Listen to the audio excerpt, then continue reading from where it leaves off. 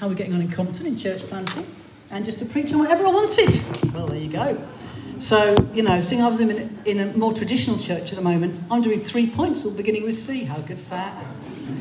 I'm going to speak about Compton, comfort zone, and calling. And I think everyone grows in their gifting and changes, don't they?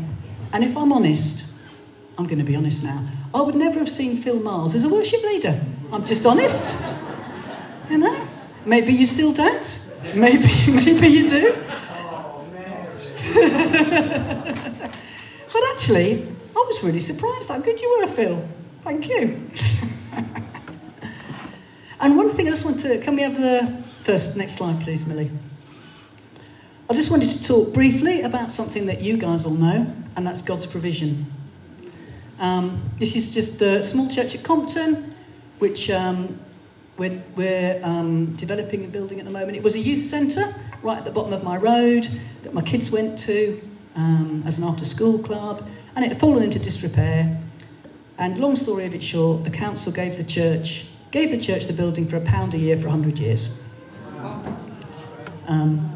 It did require a lot of money to refurbish it. However, that's God's provision, isn't it? The church that I'm going to is looking to reach out to West Wolverhampton.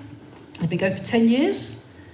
There's a building at Finchfield, which those of you who know Lidl at Finchfield, there's a little chapel next to it, and that's where the church is. There's a congregation of 60, mostly older people, all fitting in, yeah.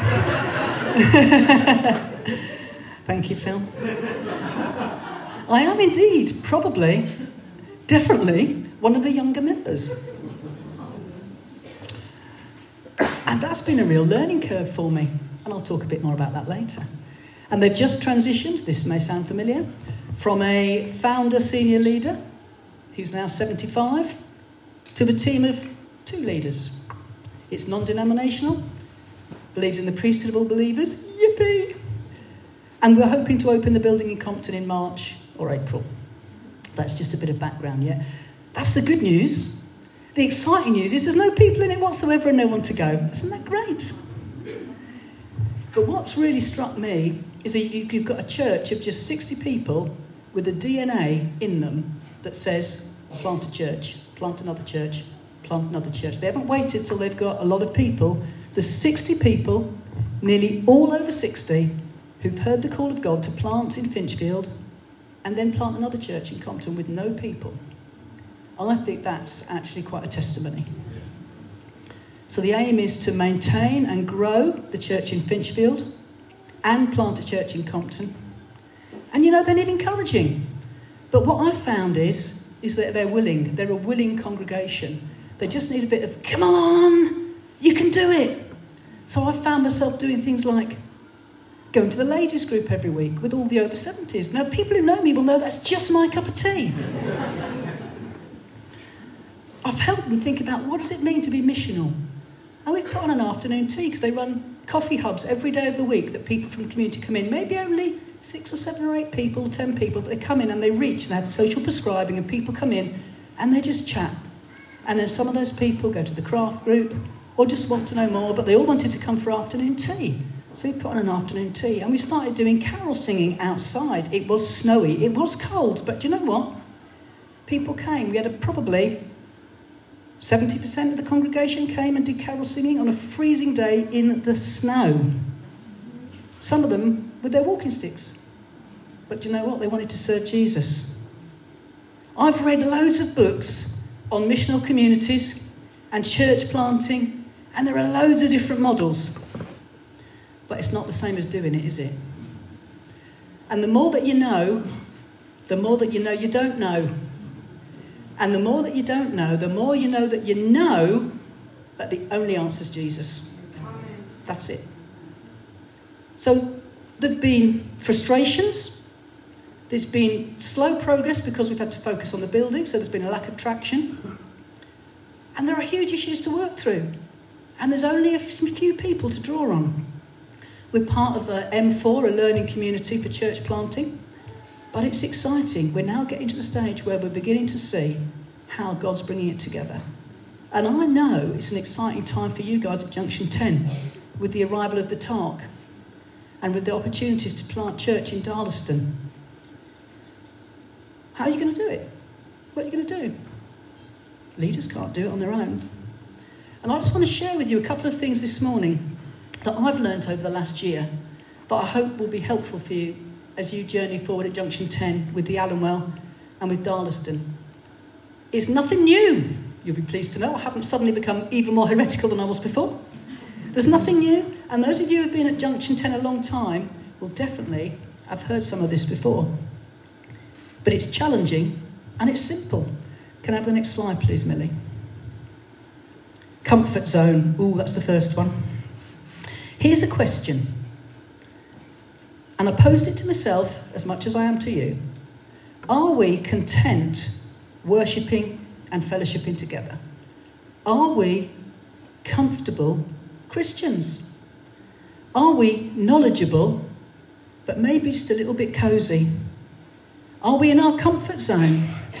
Content with maybe being stretched occasionally, but not too often, please, and then going back to being comfortable.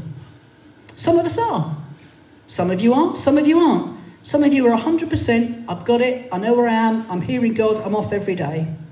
And to be honest, for me, that comes and goes. Sometimes I'm more on fire than other times, and I think that probably is reality. Let me explain it in the language of Narnia, because I know you like Narnia here. Winter had come, hadn't it, in Narnia, and the land and the characters had become frozen. There they are in the top picture. And then Aslan came, and he breathed on the frozen characters, and he breathed on the land, and he melted them back to life. Hearts that had been on hold started to thaw and ache again. For Junction 10, I think the promises for the land come into play here.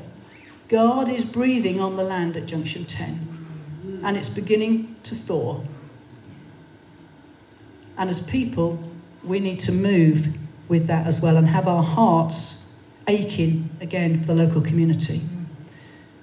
The call in Narnia was to stop being jaded enough to just crack open the wardrobe and see God's kingdom, to see God's story, and to be fully alive and engaged, to fully embrace everything that God has, to accept that actually I need to listen again to the call of God, to share life, to be vulnerable. I'd been at Windmill a few weeks and someone said, Mary, you're the one with all the ideas. I thought, oh, man, that's a bit of a jolter, isn't it? So I've tried to not have too many ideas. Go, I haven't got any ideas, I haven't got this. Well, I have really, but I'll only tell a few people. But what does it mean? It means I've been going to 70th birthday parties. I was at an 80th birthday party last night. It's the things of my dreams. But do you know, what I've found is that I feel genuinely honoured that I'm invited. And that's a major shift for me. But the headline here is that people who are seeking God and people who are comfortable aren't looking for the best programmes or facilities or services or attractional church.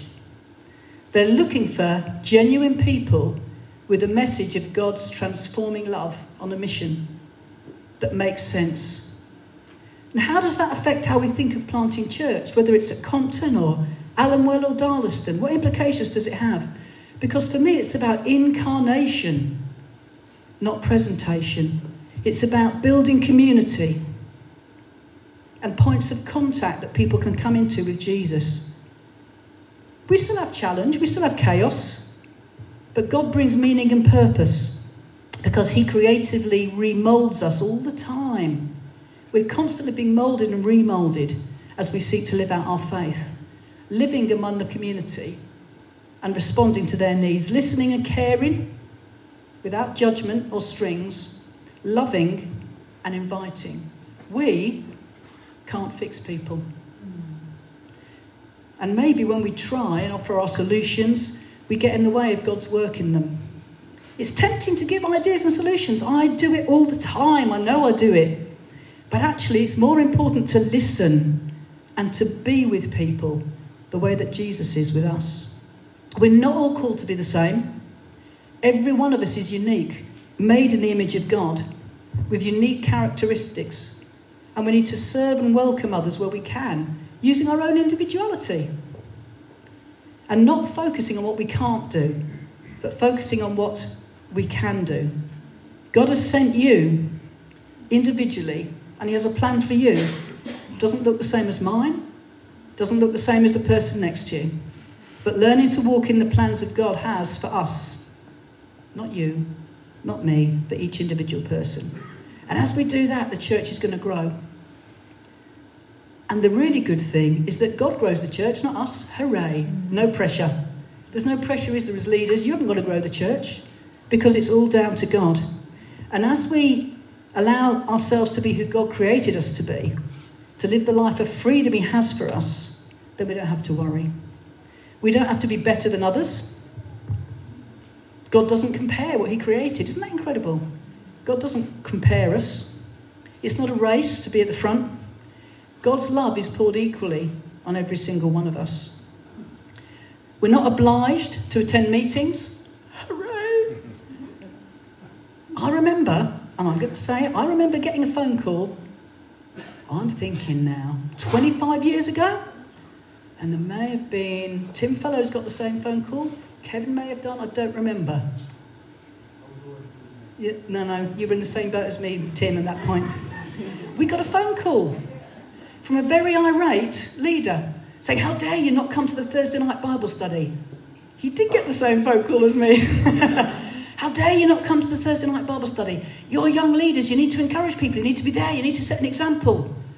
Actually, no, we wanted to be out on mission. I didn't want to be sat in a church. And it causes waves, it can cause issues. But we're not obliged to attend meetings. The irony of the irony is that I go to church about 5 times a week at the minute. That's the irony of it all. But when we discover the Father's love for us and what it means to live in him, then we're committed to his mission. Can I have the next PowerPoint, please? Well, no, I don't. Sorry, Millie. I'm getting ahead of myself. I've got my notes all shoveled up, I think. So actually, it is the next PowerPoint. No, it's not. I've lost my notes. Oh dear, hang on, let me just have a look. 1. I've jumped from page 1 to 3 without even noticing. You missed page 2. How terrible. Right. We need to learn. We're going back to page 2 now. Just stay on the PowerPoint. Go back to PowerPoint. That's the one. That one.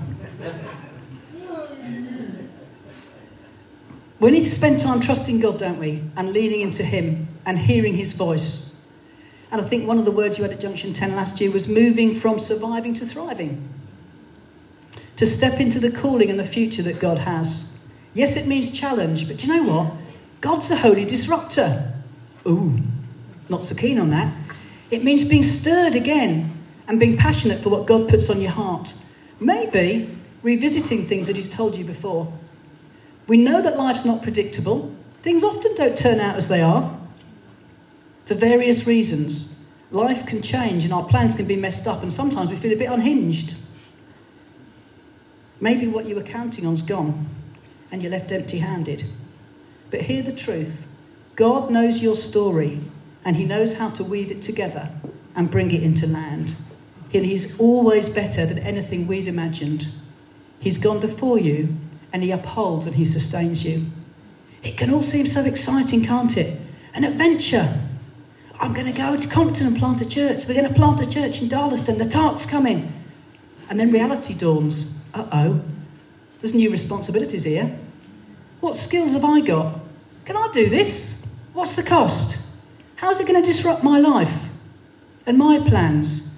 Actually, I quite like being on the bench. It's quite comfortable, isn't it? If you play for Man United or the Wolves, you can be on the bench for ages. You can get paid a fortune and you never come on. How great's that? You just do a bit of training, mosey on every now and then, do the odd 20 minutes, go home again. Great, it's quite comfortable being on the bench, isn't it? Just being called on occasionally. And I think it could be quite comfortable being in church, being in the pews and just being called on occasionally. It doesn't cost too much, it's not too hard, and you're reliable when you're asked to do stuff. But actually, I think God's calling us to enter the cut and thrust of play, to be all on the playing field. Wouldn't it be exciting if all these people were on the playing field? Imagine if the whole squad of Wolves was on a pitch at once. What a team. But imagine if the whole squad of Junction 10 is active and mobilised at once. What a team. What a team. So what does God ask of us? Psalm 18:6. He reached down from on high. He took hold of me. He drew me out of deep water. He brought me into a spacious place. He rescued me because he's delighted in me. God is reaching out to you, even before you know you need him. And I wonder, how can you see and sense that God's reaching out to you, to walk alongside you in your situation, to uphold and encourage you, to support you and draw you to himself? Don't need to be anxious or afraid. He, Almighty God, has reached down to you and he's lifted you up. Do we have a culture that encourages and supports risk, ownership, continual learning and growth, of going into that spacious place? What is God releasing in our lives today? Renewed passion and purpose, friendships, connections, a heart for people who don't know him yet? The way we love different and difficult people is the proof of Christ living in us. God loves everybody, including those we don't. Building community and relationships in new places. In the case of moving to Windmill, I had to learn to love and care for older people, to connect in different ways. And you know, one of those older ladies broke my heart. We were praying, and I'd been talking about, you know, God has a role for each and every one of us to play. Doesn't matter how old we are. And then she prayed, and she said, Lord, you know that I'm willing. You know that I've done loads of stuff for you in the past. But now, with my body, I can't do anything. And I was nearly crying. I was thinking, oh, Lord. But you know, she had that heart that even though she felt she couldn't do much because she was older, she had that heart she wanted and she was willing. And we talked about actually you can still do a huge amount. Can you still be kind? Can you still show acts of kindness? Can you still listen? Can you still pray? Can you still hear God and do what he says? We need to connect with people, don't we? Hearts are not transformed by what we say, but by belonging and being together and sharing life together. Can I have the next PowerPoint now, please? Next slide, thank you. I want to speak lastly about calling and what I've relearned over the last year. And it's probably not what you're expecting me to say. Yes, God called me to Compton, but that's not what I want to talk about when I talk about calling. I want to talk about that we are called to be who God has called us to be before we have to do anything. And that comes from our identity. We've been commissioned by God to go, not commanded or obligated. We're called to live in our identity as his children, to be who we have become, to live as sons and daughters of God. And that brings a very different feeling and a very different posture. Everything we do for Jesus comes from our identity, our being. And that can be a real counter to those of us who are driven or need to prove ourselves. When I know who I am and I live out of that identity and I'm secure in his love, it kind of brings a different motivation. I don't need a position of leadership. We don't need positions of leadership. We don't need to show our skills. When we know the truth about God, we also learn what's true about ourselves in terms of who we are and what we are, and also who and what we are not. Now, Nick Harding in his book Reimagined Church just talked about these 4 Gs. I haven't come across them before. It's only relatively recently I've come across them, and they're very straightforward, really. And it's about identity, the fact of knowing that we're made in God's image. God is good. I don't need to look anywhere else for comfort or satisfaction. I don't need to look to work or leisure or food or sex or box sets or other people. I just need to know that God is good. God is great. I haven't got to be in control. So I'm not so worried about having to achieve things. It gives me freedom and peace in my calling because I'm not trying to prove myself. God is gracious. I don't need to prove myself to God or anybody else by my performance. I don't have to do things. God is glorious. I don't need to fear anyone, but the awesome fear of God and the desire to please him is what I'm thinking about. Meaning I haven't got to be worried about what other people think. I don't have to be pressured into doing things. But when I truly know that God is good, great, gracious and glorious, and I am made in his image, when we understand our identity, it leads to a new way of viewing and thinking about our calling and ourselves. When we know that we're children of God, that's our focus. That's what matters, not external pressures. And we get the privilege of talking about Jesus to other people. Haven't got to do it.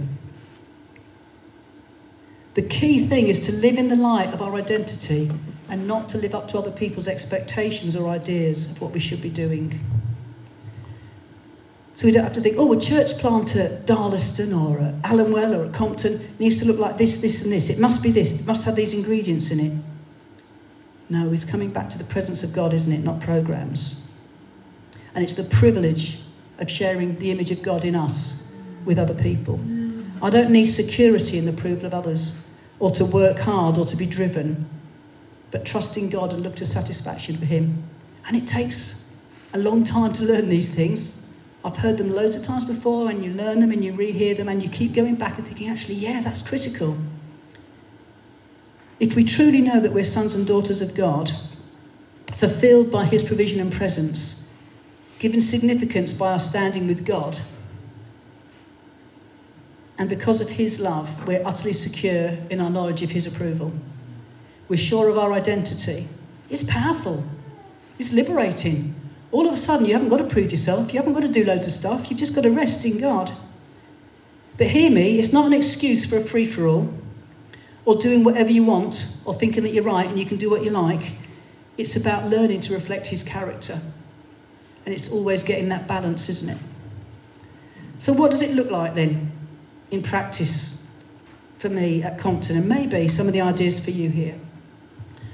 I think it looks like spending time and sharing life with people. That might be a weekly shared table. Could be breakfast together. Could be celebrating together. Could be going to loads of 80th parties. It's about creating space in our diaries for God to fill with divine appointments. If we're so busy, we can't. And in his book, Nick Harding in Reimagining Church spoke about God had really challenged him that he was so busy he had no time. So busy doing all the stuff for church and family and everything else. So he said he wanted to clear his diary for, I think it was 2 half-a-days a week. He said it took him a year to achieve that, so he must have had a diary like Kevin. But he did it and he worked towards it, because when nothing's scheduled in those slots, whether it's an afternoon, a week or whatever, then you've got the opportunity to speak to God and have those divine appointments and chats with people who wants you to, rather than having to schedule it in. Just a really poor example. I still do a lot of cycling, and I'd been out cycling with some friends, and I was coming back past one of the cafes in Tetnall, and I just spotted there was a lady sat outside on her own who I knew had come to the hub. She comes to the coffee hub but didn't know me. So I thought, cycled past and I thought, cycled back, parked my bike, went in, chatted to her for an hour or so. But actually, if I hadn't had created that space, I could so easily have cycled on by. No, I'm not saying she's now gloriously saved and everything's wonderful, but it was just an opportunity to connect, because I'd actually spent the time and said, okay, God, you're telling me to speak to that person. How often do we still create space to do that? I know that some of you do all the time. And for others of us, it's actually going back and revisiting it and thinking, I need to create space so that God can just speak to me. I can know him better, and then I can do what he's telling me to do. It means connecting with people. It means not saying church looks like this or church looks like that. Sharing from our identity of who we are rather than programs. It means openness and vulnerability. And it means regularly asking ourselves, what is God saying to me? And what am I going to do about it? And it's asking, Lord, what's the next step? I don't need the whole picture.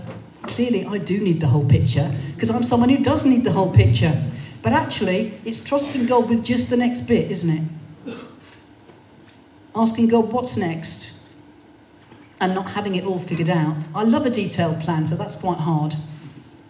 But actually, who do you want me to bless this week, Lord? That can be a simple thing. Ask yourself, who does God want me to bless this week? Full stop. By blessing, I can mean encourage, I can mean giving them a gift, I can mean spending time with them, it can mean serving, it can mean something really quite small. So let me give you an example. I had to go to the walk-in centre the other week, and it was a 4-hour wait. Hurrah. And I sat down, and there was this little kid called, I know what her name was because they called it out of the Tamar sister because she was the one before me. Precious Damalola. And she was about 1.5, and oh, she was lovely, I could have eaten her. But she was running around, and her poor mum. And I just looked in my handbag, and I thought, and in there I got a little bat. Not as in a cricket bat, but you know, like a bat, flap, bird, plastic animals that you have when you have young kids and grandchildren, you have all in your bags and all sorts. So I just got out, and I just gave her the bat, and we probably played with the bat for about an hour. And she was wandering around. But it's just thinking, okay, that probably blessed her mum. I didn't say, hello, I'm a Christian. I want to bring you the blessings of Jesus. Although I was the only person there with a big book called Reimagining Church. So it may have been kind of obvious. I went prepared for my 4 hours sitting there. But it's just about thinking naturally, isn't it? Naturally and organically. What can I do to bless someone? Could be giving them a bat. Could be anything. How can we bless someone this week? So that's a challenge to you guys. How can you bless someone this week? Encourage them, give them gifts, give them time, give them service. Something small. But actually, let's spend time and just 10 minutes this afternoon and say, okay, God, who would you like me to bless this week? And you may not come up with anything. In which case, just shove a few things in your handbag or your man bag or whatever it is that you're carrying. And so you're ready to bless somebody when God tells you or prompts you that could be the person. At Compton, when we're starting this, we're going to get the keys to the building in a few weeks' time. It's probably going to look a bit like a community garden. That I'm excited for. We're going to have a community garden. Walking dogs together, all-age drop-in and coffee spaces, sharing life, being a place of welcome, maybe messy church, definitely prayer walks, working alongside others in the local community, making missional disciples, having huddles, you might call them accountability groups, trying to live as an extended family, definitely not starting with Sunday services. So if you want to come to a Sunday service, you'll be disappointed because there won't be one because we ain't got no people. So, but it's working, isn't it? And that's not a blueprint. That's just kind of the things that we're thinking of. So the question is, what next, Lord, for Junction 10? How can you engage with Allenwell and Darlaston and build a community with Jesus at the centre? As we think about foundations, as we leave our comfort zones, be open to the whispering and prompting of the Holy Spirit in each of our lives and allow him to stir our hearts. Live in our identity as children of God. He will build his church. There isn't a blueprint or a set way. I think there are guiding principles. We are all unique. We're all made in God's image. As we live in the truth of this, we can trust God to unfold the way for us. But it means each of us getting out of our comfort zones, listening to God, being secure in who we are, and really having that bedrock of our identity, because then you're not pushed around by people or by influences, but actually you think, okay, Lord, what are you saying to me? Doesn't matter what I'm being asked to be pulled over here or there. What are you saying? And you know what? As God reinvigorates your passions and the gifts and abilities he's given you, as you step out, God will bless that. You know, and I'm sure that there are people here that know that God is saying, I need to be involved on the Allenwell. My view is, don't sit and wait. You can wait forever. Get together with the other people. Chat to your leaders. Say, okay, what's God saying? How can we start blessing them now? I know the talk is coming, it's exciting, and it will be really helpful to have a base. But actually, how are you going to bless the people? Don't need a building to do that. A base really helps. Just playing through, what are you saying, God? What have you said in the past? What are you saying now about how we engage with people on the Animal, how we engage with people in Darlaston, how I engage with people at Compton? Out of our identity, because that's what we've got to share. What we've got to share is our identity as children of God. I just want to leave one final thought with you. It's not on the PowerPoint.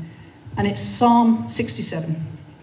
And in the NIV it says this: May God be gracious to us and bless us and make his face shine upon us. And that's what I want to pray over Junction 10. That God would be gracious, bless you, and make his face shine on you. But just think for a minute, what does it mean for God to turn his face to you? In fact, guys, can you just shut your eyes for me? I'd like you to just think, just sit there and think that you're in here now, but actually you're looking to God and he is turning his face to you. And as he turns his face is smiling at you. His warmth is on you. You can see his presence and his face. You can feel his favour and his grace. But actually just spend a moment to just look into his face. To feel his love. Because God is turning his eyes on you. Just like as an adult turns to a toddler, you get down and you look at their eyes to get their attention. God's eyes and his gaze and his face is shining on you. And it's the smile of a loving Father who mercifully forgives. For some of you, he's smiling and he's giving you his protection, and that's what you're sensing, his defender. He keeps you safe. But know this, that he always turns his face towards us. He's never hiding his face from us. He intends good things for his children. And as you look at God's face, just know his active regard and love for you. God is watching over you. He's breathing his life into you. He sings over you. God's face is shining on you. Father, I pray that we would just know what it means to have your face shining upon us. Thank you, Lord, that you are gracious to us and that you bless us. May we live in the knowledge of our identity as your children, with your unconditional regard for us each day. Help us to be secure, Lord, in your love, knowing that we're held in your hands. And from that position, you call us to follow you. You call us to live as your children, not under pressure, but under grace. Not having to do things, but just being in your presence. We thank you, Lord, for the privilege of being your children. Amen.